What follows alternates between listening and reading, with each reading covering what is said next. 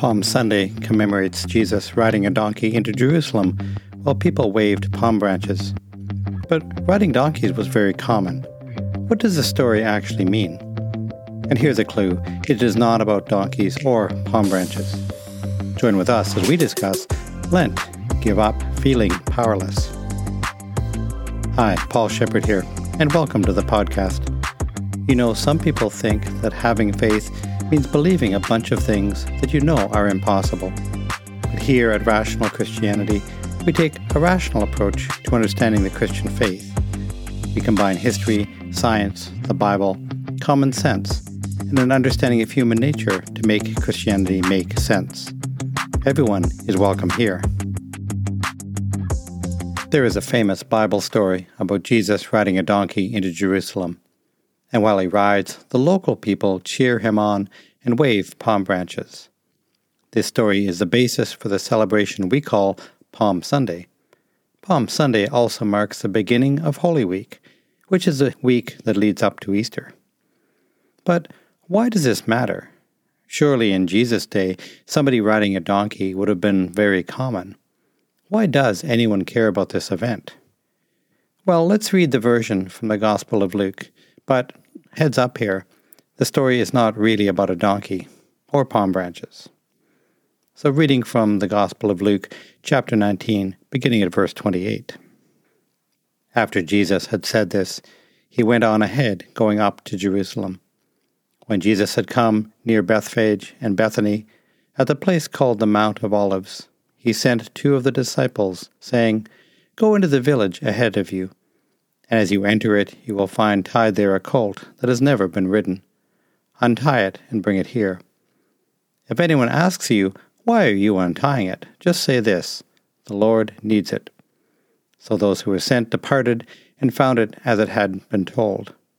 And they were untying the colt, and its owner asked them, "Why are you untying the colt?" And they answered, "The Lord needs it." Then they brought it to Jesus, and after throwing their cloaks on the colt, they set Jesus on it. As he rode along, people kept spreading their cloaks on the road.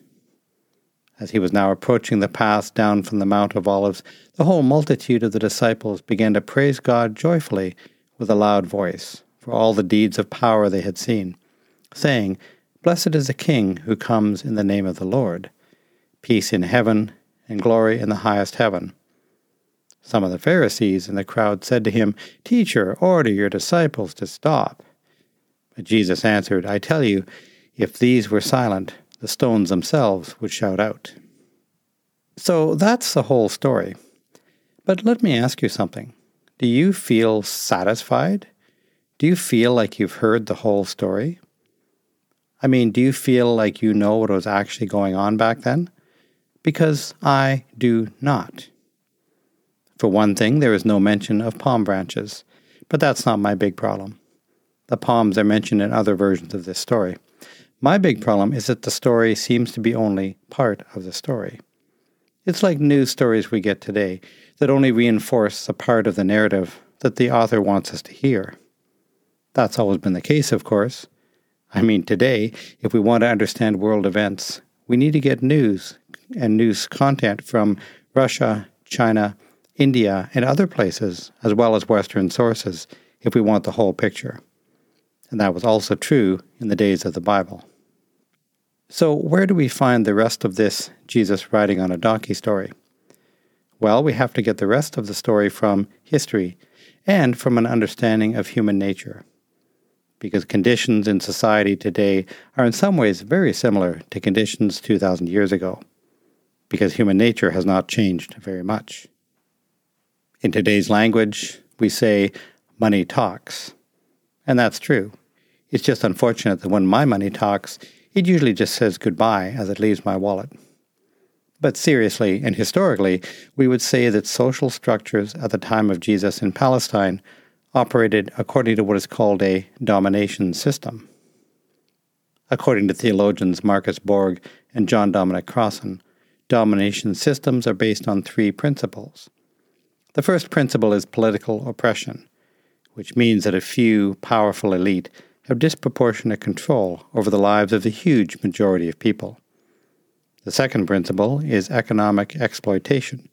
This is done mainly through the control of the means of production. In Jesus' day, the means of production were primarily land and labor. And these two principles, working together, place wealth and power in the hands of a very small number of people. Now, putting wealth and power into a small number of hands is clearly unethical by just about any standard we can imagine. So we kind of have to wonder why societies would choose to adopt these unfair principles. But domination systems always had a third principle, and that third principle was specifically designed to legitimize the first two principles. Three very common schemes to legitimize unfair sharing of resources are fear, military force, and, unfortunately, religion. Some historians argue that religions were invented specifically for the purpose of controlling people. And maybe that's a bit pessimistic. However, there is no doubt that historically, religious leaders have frequently supported war, aggression, and the maintenance of power imbalance. And this is true even though most religions preach equity and human rights. Christianity, for example, speaks against the exploitation of the poor. And yet many English kings were declared to have been selected by God and therefore allowed to act with impunity to the severe detriment of the common people. And church leaders just played along. This situation is nicely summarized by the line, "When money talks, truth keeps its mouth shut." And that is the missing piece of history that will allow us to see the complete riding on a donkey story. Oh, that and one more detail. The Jewish people living in Palestine at the time of Jesus were politically and economically dominated by Rome. When the story of Jesus riding on a donkey allegedly happened, Passover was approaching. And that would have meant that many Jewish pilgrims were in Jerusalem. And Passover, you maybe recall, for Jewish people, it represents a story of liberation from slavery and domination. So Passover in Palestine would be a reminder of liberation in a place where Jewish people perhaps did not feel very liberated. So, of course, tensions would have been high. And in order to keep the peace, leaders would have brought in troops to help control the crowds, to make sure that the Passover festivities did not become a catalyst for civic unrest, or even worse, rebellion. And so during the event that we commemorate on Palm Sunday, we would have actually had two parades. Through one gate, we had Pontius Pilate riding on a war horse, leading a large, well-equipped, well-trained army. That parade represented power, force, control, fear, domination. And through the other gate, we had Jesus riding on a donkey, with no army, no wealth, nothing of power. Pilate would have been greeted with a mix of indifference and fear. And in contrast, Jesus was greeted with joyful crowds, grateful crowds, loud crowds, singing crowds. The Jesus parade was in fact a parade in response to Pilate's parade. Jesus' parade was actually a parody, perhaps even a lampoon of Pilate's parade. Jesus' parade was criticism. It was ridicule. It was sarcasm. It was a type of mocking response to authority that can get a person killed. The Jesus parade was political, not religious. Jesus was riding into town to the cheering of the masses in opposition to Roman rule and in opposition to the many people who collaborated with the Romans, and that included many of the religious elite. The parade was held to expose the stark division between the wealthy elite and the common poor masses. The parade was held to expose the stark division between people who obsess on power and people who felt they had no power. Joining in the Jesus parade was a way to regain some power. Joining in the Jesus parade was a way to give up feeling powerless. Perhaps we should all, on Palm Sunday, join in a local political parade and give up feeling powerless for Lent. I find it interesting that in the Church, we have largely domesticated this message. I mean, it is fun, of course, to have children waving palm branches as they parade around the church. And I know some churches even go so far as to include a real donkey in the service. But the palm branches and the donkey are completely irrelevant to the point of the story. The story is about how we need to give up feeling powerless. I suppose, though, I should not make any assumptions. I should ask, do we feel powerless? Is that really a problem in our lives? And I'm sure we all have our own answer to that question. But as one example, how many times since COVID started did you utter that magic phrase, I cannot do something or other because of COVID? How many times did we not do something we wanted to do instead of finding a new way to do it? How many times did we relinquish our power instead of empowering ourselves to keep doing important things in new ways? Many of the people I speak with do feel powerless these days, sometimes for reasons that are good, and sometimes for excuses that only sound good. I have met older people, for example, who feel like the best parts of their lives are in the past. Well, if that's how you feel, consider this. Today is the youngest you will ever be again. I have met many people who feel they are too poor or uneducated to have any power.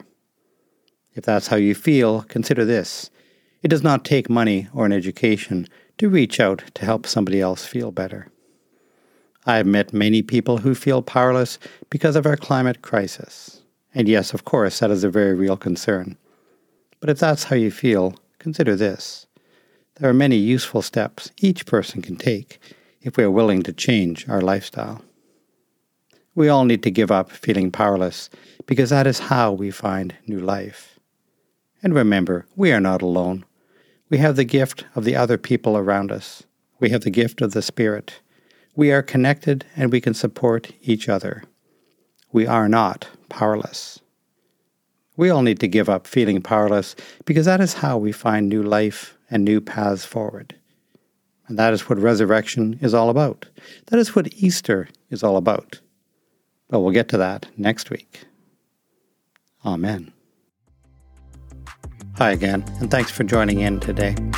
I'm Reverend Dr. Paul Shepherd, a minister with the United Church of Canada, currently serving at Sydenham Heritage United Church in Brantford, Ontario.